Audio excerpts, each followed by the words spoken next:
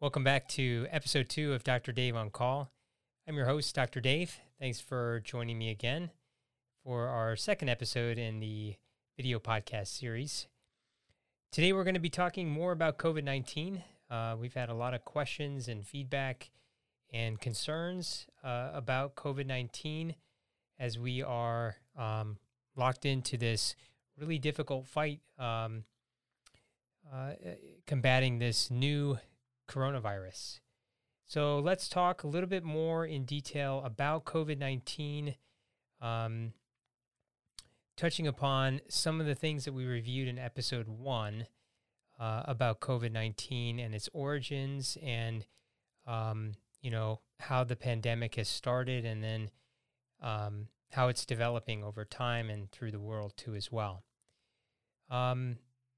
In addition to everybody who is, at home right now, sheltering in, we hope that you're staying safe and healthy and that hopefully this particular podcast can help out to just review things that will keep us safe.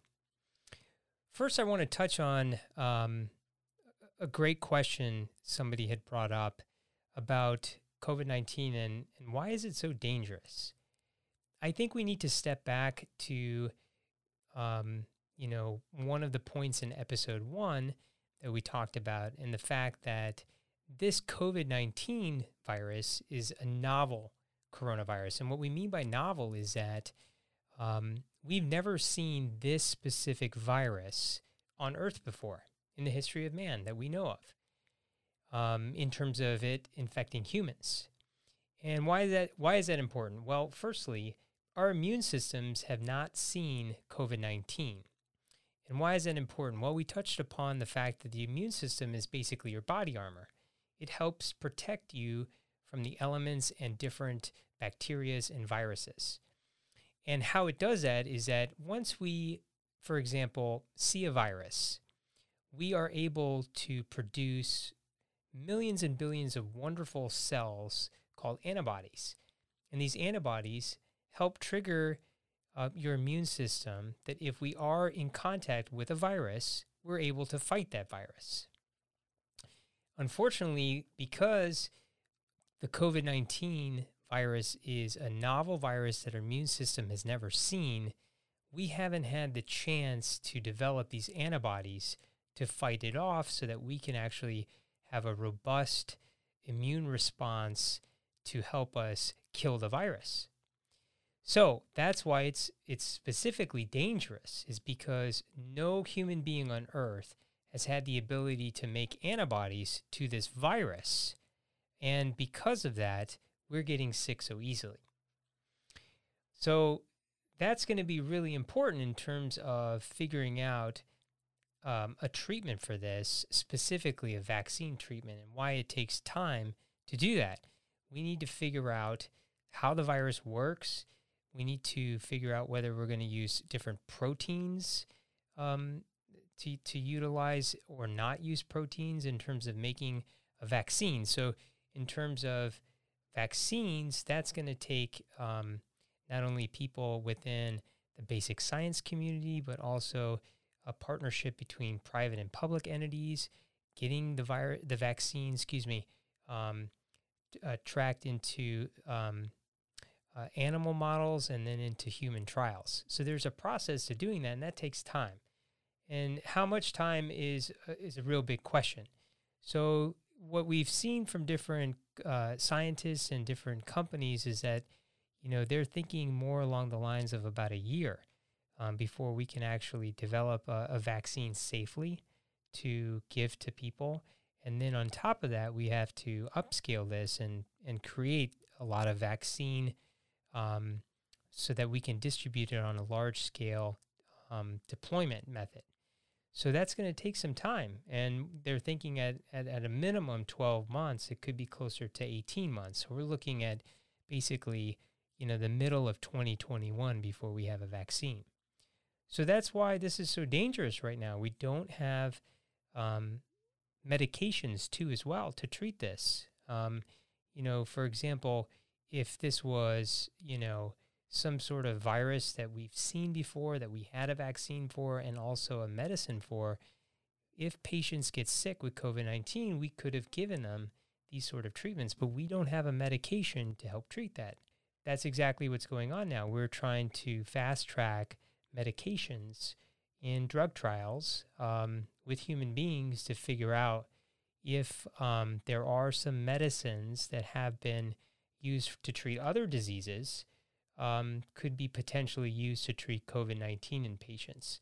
So that's what's going on right now. But again, we need to safely, administer these medications so that the risks don't outweigh the benefits of treating patients. So that's what's being assessed right now. And that's going to, again, take some time. It's going to take at least, months, maybe even longer to figure out what medications could potentially treat COVID-19.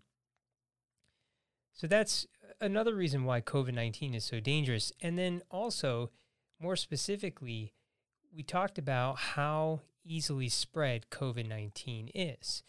So this particular coronavirus really spreads very easily through large droplets, specifically respiratory droplets. So when patients cough, when patients sneeze, or have any sort of, congestion or snot that comes out, these are really easy ways where the coronavirus, COVID-19, exits the body of an infected person and can land on either people when we're in close contact or even on surfaces that we really touch quite a bit, whether it be our phones or light switches or, computer screens or keyboards or where we're driving. And so all of these sort of easily, most frequently touched surfaces could be a potential place where we could, in fact, catch the coronavirus. And again, how often we touch our face, our eyes, our nose, our mouth, or even our food, that provides an environment and a transmission vehicle for us to actually ingest or inhale the COVID-19 virus and us to get sick. So that's a big way of why coronavirus spreads so easily, similar to like a common cold. It really lies in our upper airway, in our nose, in our mouth. And so when it's easily transmittable like that, we need to take really specific precautions on how to combat this virus. So let's first talk about the way that we can really kill the coronavirus on our own way of doing it at home in a simplistic way. And that's hand hygiene, good hand hygiene. And what do we mean by that? Well, we mean that we have to find a way to kill the virus so that it doesn't enter our bodies. And the best way to do that is to wash our hands. So let's talk about how the proper way of washing your hands is. So we have soaps. Soaps are really one of the best ways that we can kill viruses, specifically envelope viruses. Now, envelope viruses are viruses that have a layer that surrounds them, that protects the virus, actually. And so the best way to kill these viruses are to strip that layer that's protecting the virus, okay? And in COVID-19, it's the same thought process, right? So COVID-19, as we've discussed in episode 1, is surrounded by, an enveloped layer, and we talked about the crown, corona meaning crown, and these spike proteins, and how these proteins are really the way that it enters our cells. So we have to break down that layer. And so how do we do that? Well, soap is very interesting. Soap has this unique molecular properties where it can actually penetrate that outer layer of coronavirus and essentially start to poke these little holes in it and break down that layer. And what happens is when it breaks it down, the virus dies.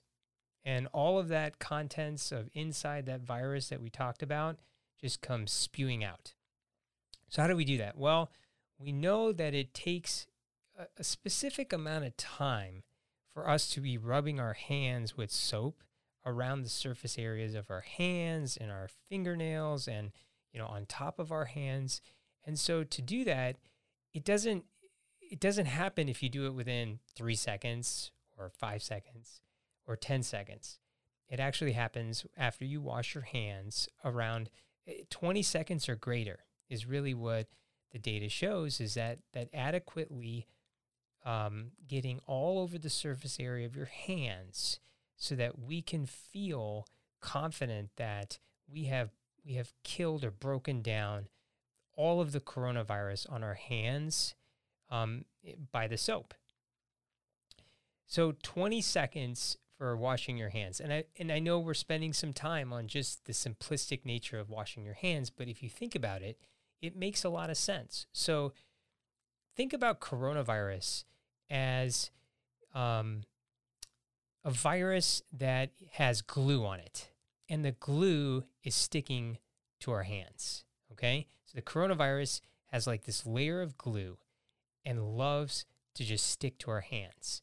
And we need to figure out a way to essentially get that coronavirus off of our skin, okay? Because the skin is basically a really good platform for coronavirus to stick to, okay? So the soap, what happens is that it has this ability to come in with its unique molecular structure and latches onto coronavirus in a way that just pokes a hole in it. And what happens is that when it pokes a hole in it, the coronavirus breaks down and all of the contents spread out. But what also happens too is that the soap forms this little sort of ball or a bubble almost. And what it does is that it forms this bubble of the soaps, what you see, right? When you're actually making a lather of soap. And what you're seeing is that these bubbles are actually washing away the coronavirus as it's broken down, because these bubbles are surrounding the viral contents. So again, when we wash for only 3 to 5 seconds, are we really making a big lather of soap? No, not as much. And that's the biggest key here. We need to make bubbles. These bubbles are very important at washing away the virus. So again, one of our biggest defenses for getting rid and killing coronavirus on ourselves is washing our hands. And that's one of the biggest, if you look back in time, good hand hygiene is one of the single greatest things to protect us from illness, is really good hand hygiene. And that really means washing your hands frequently. So if you go outside and you play with different sort of, if you're playing sports or you're taking out the garbage or anything that you're doing outside, before you go on to your next activity, especially if you're going to eat food or drink a cup of coffee or anything near your mouth or your nose, it's worthwhile to wash your hands, obviously. So let's talk about hand sanitizers, because hand sanitizers are of great importance now. To be honest, we talked about the fear of the unknown and with COVID-19 and how people are going out to the store and literally hoarding hand sanitizer to the point where in commercial distributors and grocery stores and online, and there is really a lack of hand sanitizer. But people are becoming very resourceful during this time. They're, being really, really, having a lot of ingenuity and making hand sanitizer. And so how do people make hand sanitizer? Well, hand sanitizer primarily is an alcohol-based product. And alcohol is very important because alcohol, again, has this property that it can actually break down that outer envelope of the coronavirus. And it does so in a very similar way that soap does. It pokes holes in that outer layer to the point where the virus breaks down and the contents just spill out and it dies. Again, we talked about the way coronavirus has to live is within our cells, healthy cells. It gets into our cells, it replicates and uses our cell machinery to make new coronavirus and then goes out and infects other healthy cells. So if we can prevent coronavirus from entering our bodies, that is the best mechanism of defense that we have. So the alcohol hand sanitizer. So we found in the data that you need a minimum of like 60% alcohol based. Whether you have 100% alcohol based versus 60%, they've actually found that, if you're closer to about 60%, you have a little water in there, and that's helpful, even more helpful to kill the virus versus if you're getting closer to 100% alcohol based, sanitization. It's tough because it actually evaporates a lot quicker, so it may not be doing the best job. Now, if we're comparing soap and hand sanitizer, obviously there are a lot of times where you're just on the run and you don't have time for washing your hands.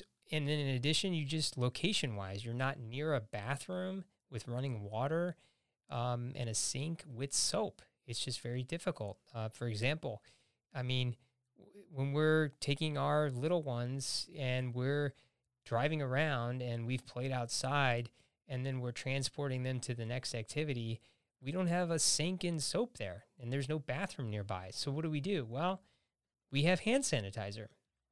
So hand sanitizer is very effective. The problem is that a lot of it has to do with both the amount of hand sanitizer you use and also how you distribute it around your hands.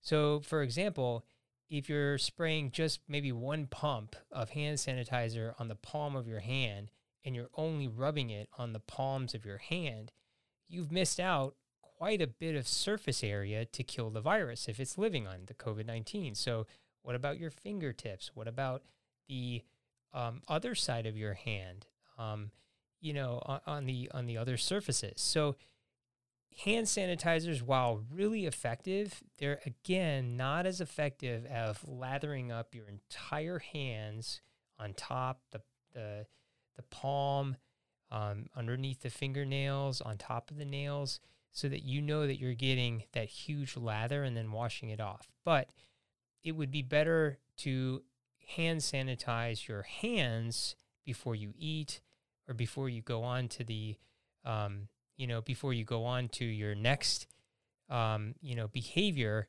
whether it be eating food, drinking coffee, or anything like that.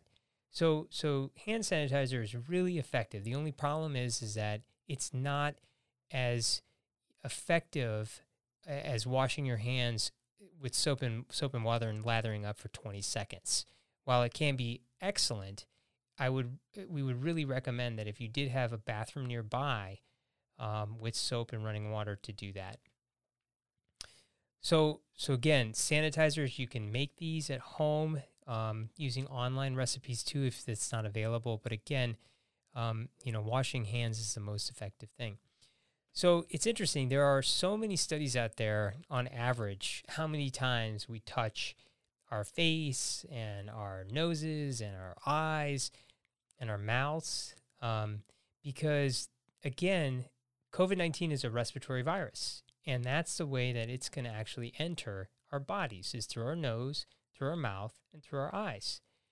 So we really have to be careful how we touch our faces.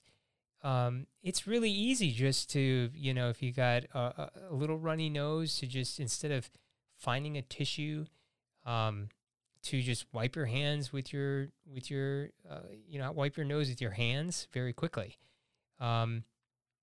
If we sneeze, and a sneeze happens really quickly, within a millisecond, we've already sneezed and we can't reach for a tissue.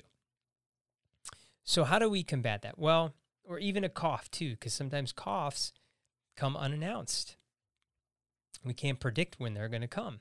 And so there are ways to do that. So obviously, firstly, if you're going to blow your nose, if you're going to cough or sneeze and you have a tissue nearby, to use the tissue, discard the tissue, and then wash your hands with soap and water for 20 seconds, a minimum of 20 seconds. But if you don't have that, you have other ways that you can do that. So you have the crease of your arm here too. So if you do have to cough or you do have to sneeze, at least you're mitigating the amount of droplets spread out into the ambient air around you. So you're actually just spreading it into your clothes rather than the air and the immediate environment around you. So that's an alternative. Although that's not the best, you really should try to at least implement, using a tissue or a Kleenex if you can. Another way that we can stop the spread of COVID-19 is really just using common sense. And if you are feeling sick, if you have a fever of 100.4 or higher, or even if you're developing symptoms like a sore throat, or you feel like you have a runny nose or body aches or even a cough, that you stay home and you isolate yourself, especially from not only people in the general public, right? So not going to work, even though everybody now has, shelter in orders or they're working from home, but not to take public transportation, not to get on any buses or trains, but more so in this COVID-19 pandemic environment. Don't go grocery shopping. Don't go to the pharmacy. Don't, go and visit at-risk populations like our elderly or even young children or infants. But even more so at home, if you are feeling these symptoms, it's best if you have another room that you can actually quarantine yourself from other people in your family, you should do that. And what I mean by that is this. Let's say you have another room in your house, a bedroom or whatnot, that may have a bathroom nearby too, that you stay in that bedroom and let, essentially what we say, let the symptoms declare what is going to be happening, right? So is it really COVID-19 or is it just the common cold, right? And that'll be dictating, how you feel over the next few days. So quarantine yourself for at least 2 to 3 days to figure out, is this COVID-19 or is this the common cold or the flu? One of the things we've talked about in previous episodes is this incubation period with COVID-19. It's a longer incubation period than you see when we compare it to the flu.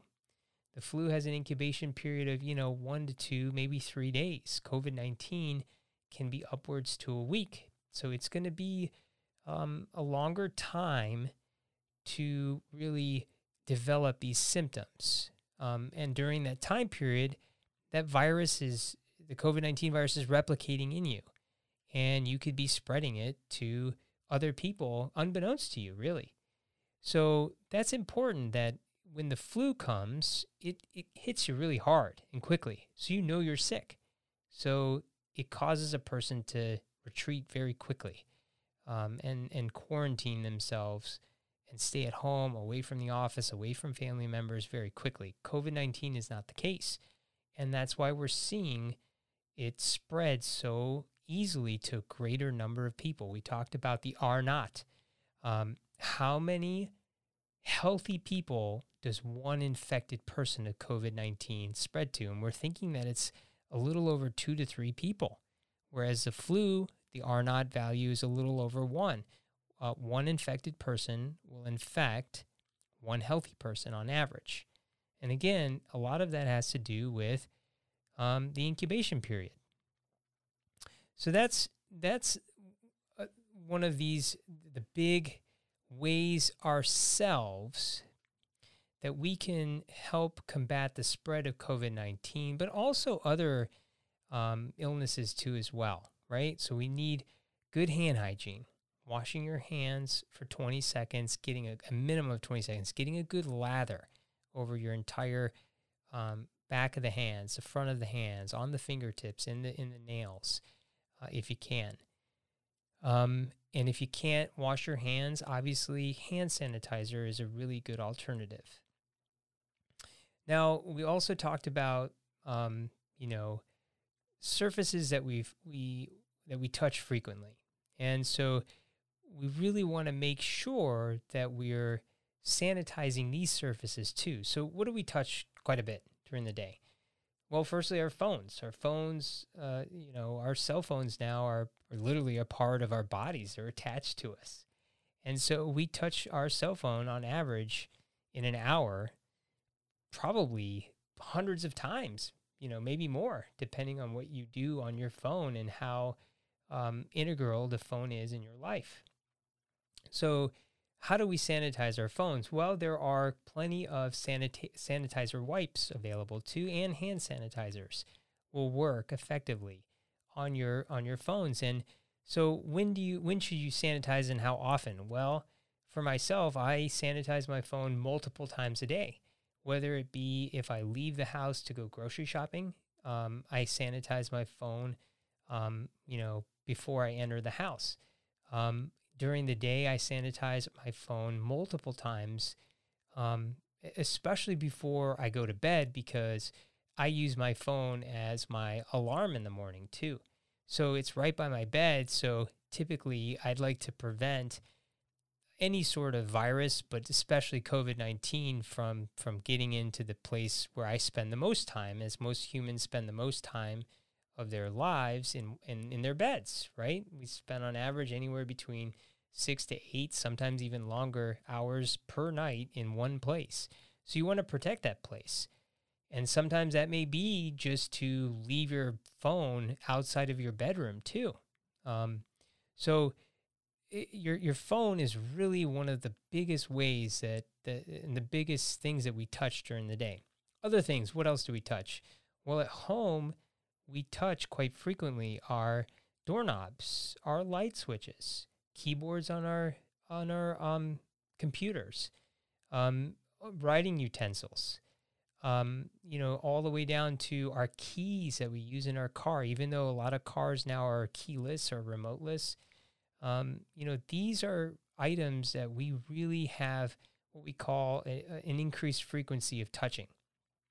And we do know that COVID-19 can live on these surfaces for, at least a few hours, sometimes even longer, before, again, we said, in order for COVID-19 to live, it has to be within, healthy cellular cells of organisms. So obviously keys and phones and all of these surfaces that we're talking about are not living organisms. We can all agree on that. So there is a time that COVID-19 will die on these frequently touched objects. But here's the thing though. Let's say that somebody sneezes and COVID-19 spreads on, let's say, your phone, right? So COVID-19 can live on your phone for a certain amount of time period, whether it be a few hours or whatnot, right? And you're handling your phone, or somebody else, somebody else just grabs your phone, or yourself, right? So you're handling your phone, or somebody else handles your phone with COVID-19 on it. Now, again, we talked about trying to limit your hands touching of your mouth, your nose, your eyes, but sometimes unbeknownst to us, we do it. It's very easy. I wear glasses, and if I need to adjust my glasses, I'm going to touch them, and I'm right near my eyes too. And we know that the nose, the mouth, and the eyes are great surfaces that allow COVID-19 to enter our bodies and infect our cells. So if we don't sterilize these frequently touched objects like our phones, we have a higher risk of getting sick from COVID-19. So again, we need to clean these surfaces that are frequently touched. You can use any sort of sanitary wipes that are, again, having some sort of alcohol-based cleaning. There are other stronger cleaners that you see, chlorhexidine and all these different compounds too that are really are what we call virucidal. So they kill viruses. So these are really great ways to kill COVID-19. So I think that's a really good synopsis about the question of how do we prevent the spread of COVID-19.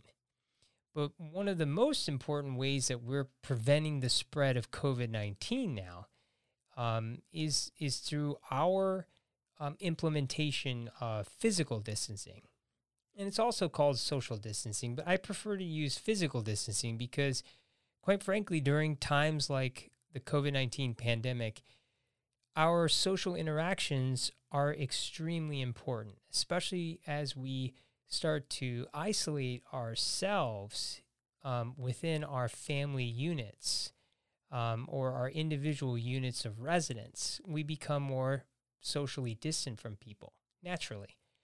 But really, I think the term physical distancing would be more important because, quite frankly, again, as we talked about, if you're not near a patient or an individual who is having symptoms of COVID-19 or is during the incubation period where they're not exhibiting symptoms, but the virus is actively replicating, they cannot spread COVID-19 to you if you're not near them. Why? Again, we talked about that COVID-19 is spread via large respiratory droplets. If you cough, if you sneeze, if you have congestion or nasal discharge, which you call rhinorrhea, if we have all of these things that are spread around the immediate environment, that's going to put you at risk from transmitting COVID-19 to another person. So physical distancing is a very important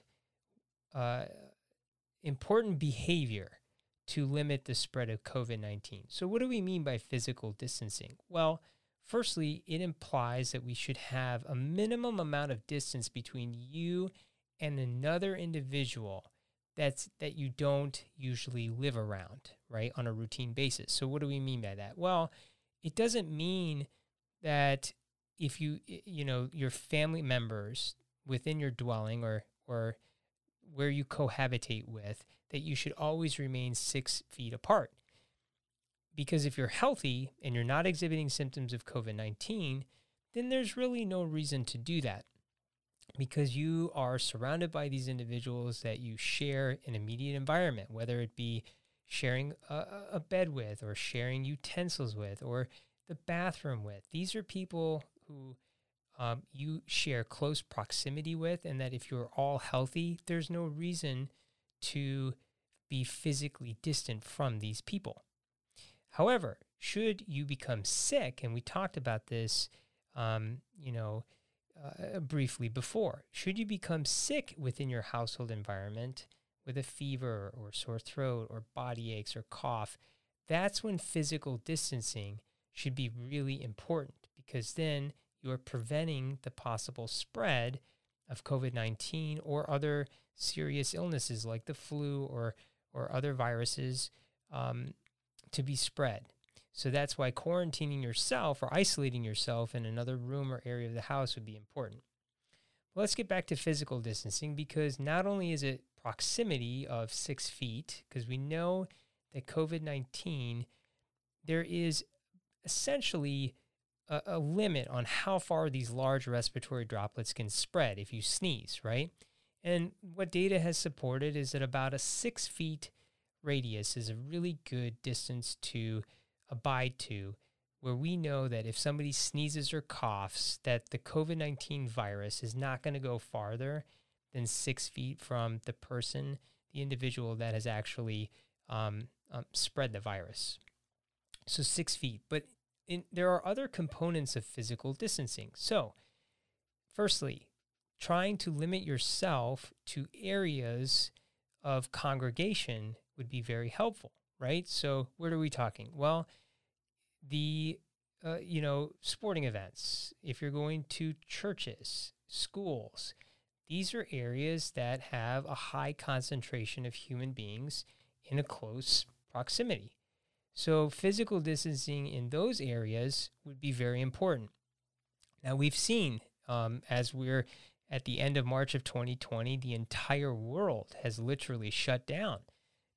You have shuttering, you have staying in place orders, you have sporting events that have been canceled. Churches are canceling, their services and moving to more online platforms.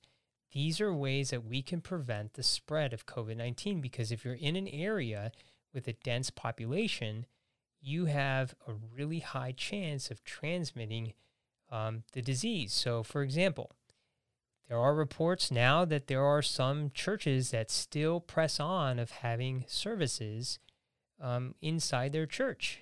And if you go inside the church and you're sitting next to somebody that's less than 6 feet away and they cough or sneeze and they have COVID-19, the likelihood of you being infected if you're around them for longer than 10 minutes is very high.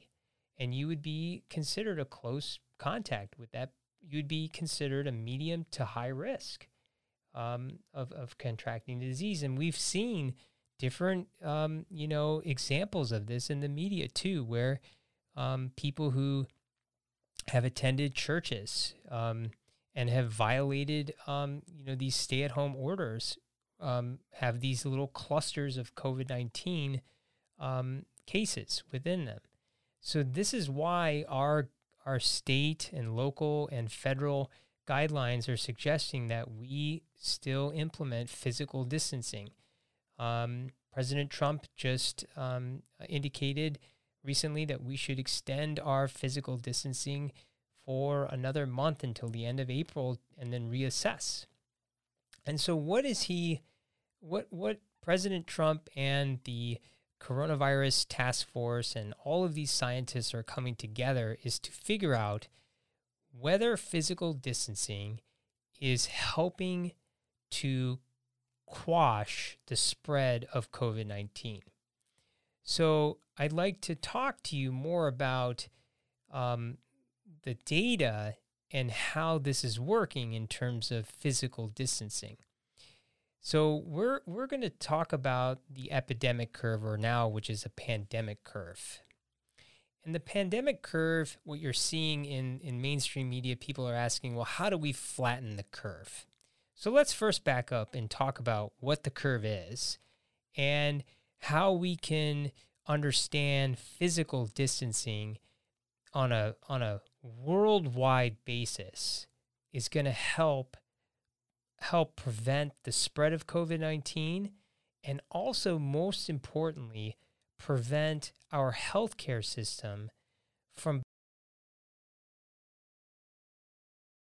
patients who are experiencing COVID-19, and also just helping others who need help during this pandemic, like patients who have heart attacks or strokes or different sort of conditions, treating cancer. Because these human medical diseases still go on in a pandemic, a COVID-19 pandemic. So let's start out. So the curve itself is measuring the number of cases that we have of COVID-19. And if you look on the graph, the y-axis, which is the vertical axis, is the number of cases, right? So if you're lower on the number of cases, you're lower on the vertical axis. The x-axis, which is the horizontal axis, is essentially time. So as you move farther along to the right on the x-axis, you're going forward in time.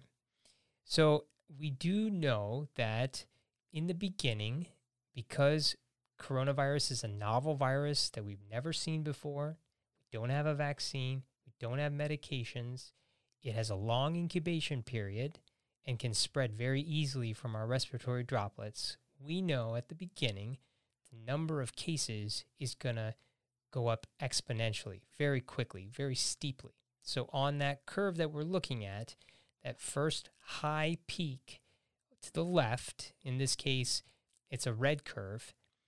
If we don't implement protective measures like physical distancing, washing our hands, not staying at home, congregating in big places, we know that the number of cases will be very high. That represents the high peak there that you see.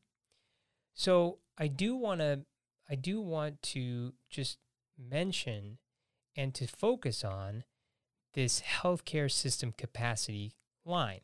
So basically, what is this representing? Well, this is a line that is the maximal capacity that our healthcare system can handle.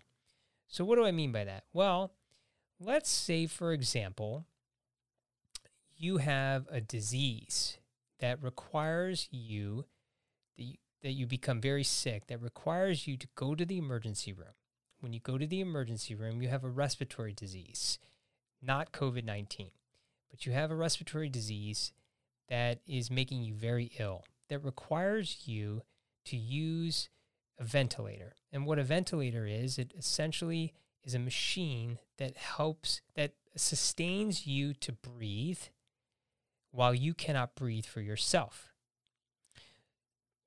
Understand that ventilators are very complex machines because your lungs are a very complex organ. And so to use this ventilator, we need very specific and specialized physicians like pulmonary and critical care specialists, respiratory therapists, nurses. We need a very specialized team to actually operate that ventilator to make sure that your lungs are getting the appropriate amount of air, pressure of air to help have your body heal itself so that eventually the goal is that you get better and that you don't need the ventilator to use to help you to breathe. So now going back to our example, if we have a number of cases that are going up exponentially on this red curve, this big peak, and we cross that healthcare system capacity, we are going to be in a lot of trouble. And how so? Well, let's say, for example, on an arbitrary date, let's say April 1st, you have one patient that goes into the emergency room that needs a ventilator. Okay, that person can get that ventilator because it's accessible. And let's say another person on April 1st has COVID-19, goes in and needs the ventilator. Okay, there's 2 ventilators available at that specific hospital. We can do that. Now, let's say the next day, 3 people come in and need a ventilator. So within 2 days, you have a number of patients, so 5 now, needing ventilators. And that specific hospital only has a certain amount of ventilators. So you can imagine, let's say on April 3rd and April 4th, there are 20 people who come into that same hospital that need a ventilator, and then 40 people who come in to that same hospital and need a ventilator. So within a week, you have 60 people who come in and need a ventilator at that hospital. Unfortunately, that hospital may not have the number of ventilators available to give to these patients who need treatment. And so that's essentially what we're talking about as this healthcare system capacity. That's one example in terms of ventilators, right? We've reached the capacity of ventilators to use in a situation like a COVID-19 pandemic. So that is why we have to what's called flatten the curve. We need to flatten this curve so that it actually is below that healthcare system capacity. And how do we do this? We've known from other pandemics and different epidemiologists and infectious disease experts that if we implement aggressive physical distancing from people throughout large populations at a one time, we know that how quickly the virus is spreading to other populations will actually slow down. So the number of cases will go down on that curve. It'll flatten as that time on the x-axis continues. So this is what we're talking about, protective measures. And the best protective measure, and they've done studies on this, and I would like to reference, a great, interactive, a diagram through the Washington Post, and we'll put that graphic up there too as well. And it basically compares, if you had no protective measures, how quickly a COVID-19 pandemic could spread. Now, there's new data to suggest that if we had no protective measures and we just lived our normal lives, the mortality rate of COVID-19 could be so high that an estimated 2 million people could die if we had no protective measures at all, which would be astronomical. Obviously, we have taken an aggressive stance on this by implementing, physical distancing, mandatory physical distancing. And that has to do with shelter-in-place orders given by many, many individual states, us included here in Illinois. And so right now, we don't know, as of March 30th, how effective this shelter-in-place and physical distancing has done to flatten the curve. That data is coming out every day as we figure out how many new cases there are and as we increase testing, because increasing testing is going to be really, really important in this stage, because we need to identify the number of new cases that we have, and we also need to identify how many individuals have actually, cleared the disease and have recovered. And we also need to know how many people have died from the disease, because this is going to help us determine the case fatality rate. So as we're talking about flattening the curve, we need to just understand this concept of, containment versus mitigation.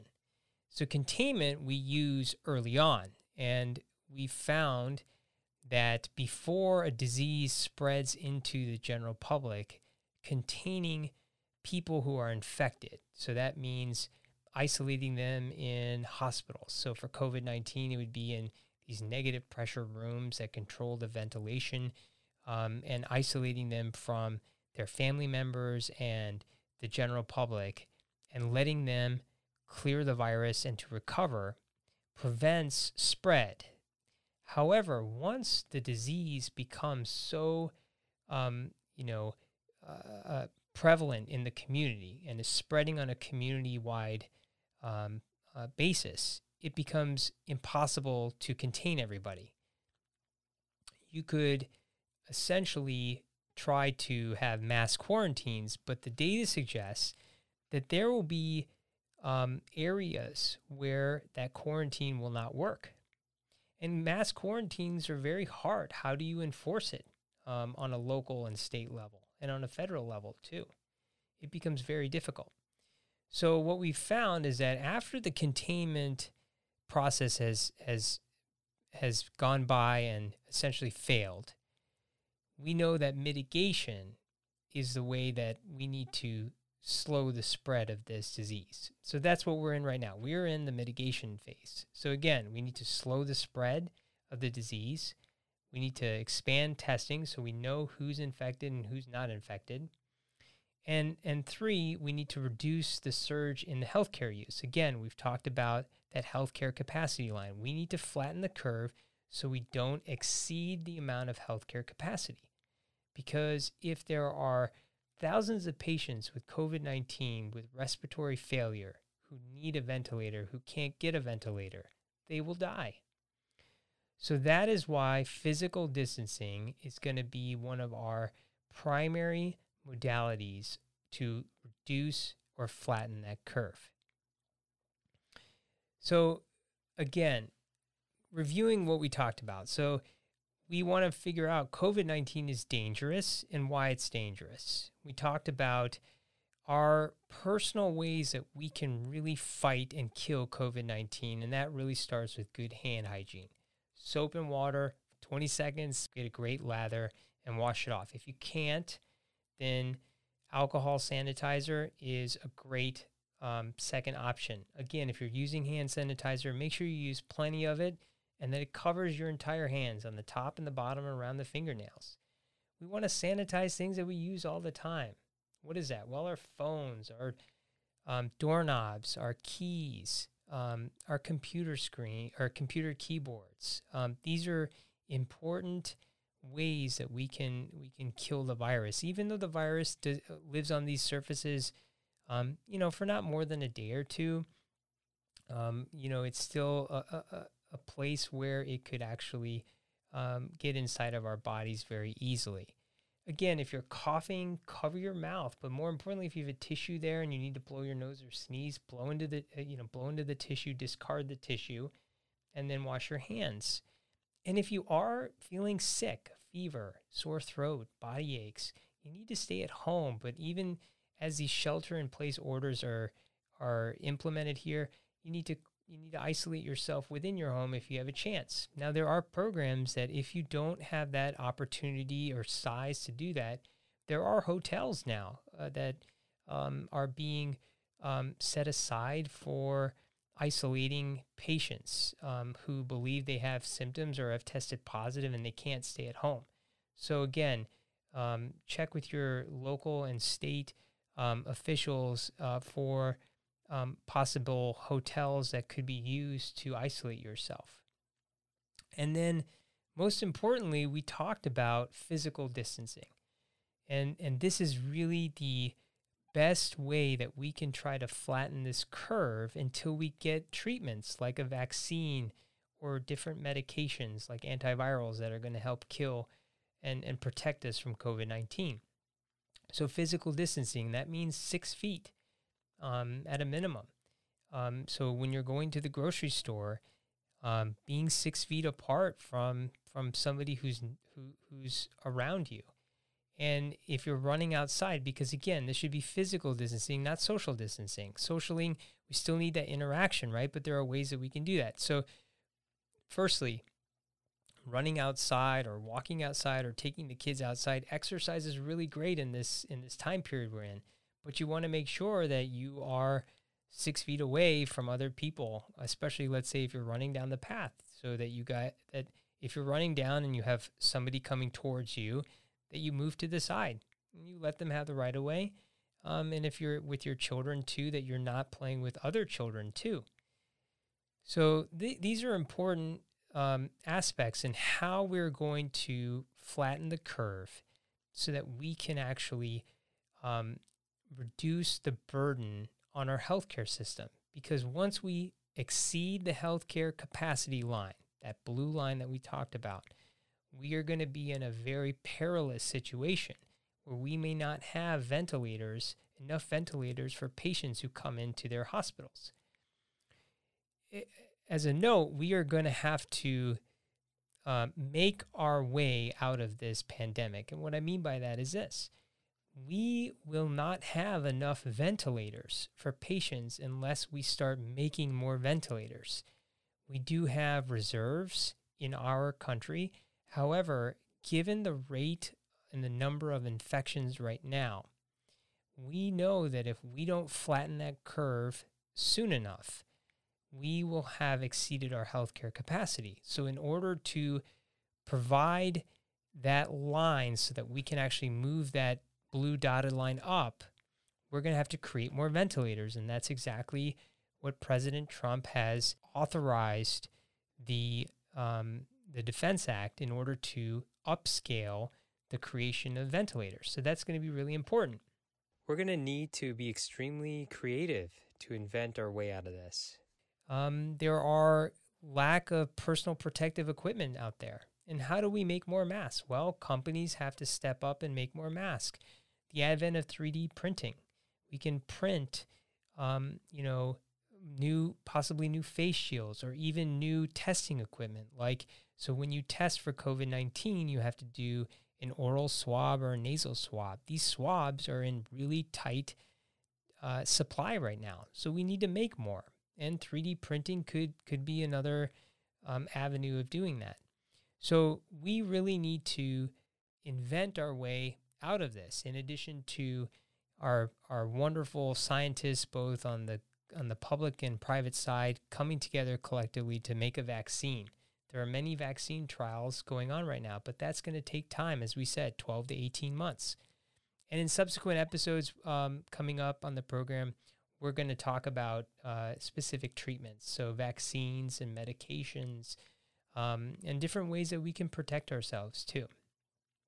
So again, we're in the mitigation phase right now, and it's going to be a long phase. You saw that x-axis is time since the first case.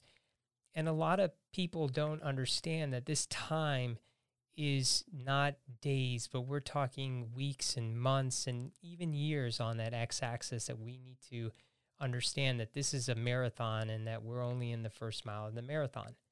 So I'm optimistic that our physical distancing is definitely contributing to flattening the curve. And I'm very, very hopeful that we will not overburden our healthcare system capacity to critical levels, and that we can buy time so that if you are sick with COVID-19 and you're experiencing symptoms, that if you go into the hospital, that you will get the right level of care that you need. And whether that be a ventilator or that you need supportive care, just for a few short days, that you can get that care and that it's available to you. I hope you've enjoyed episode 2 today. We would really appreciate if you could give us any feedback or questions that you have. You could tweet us at Dr. Dave on Call, email us at hello@DrDaveOnCall, and you can actually call us too. We have a phone number. It's a toll-free number, 877-DR-Dave-5, 877-DR-Dave-5. Give us a call.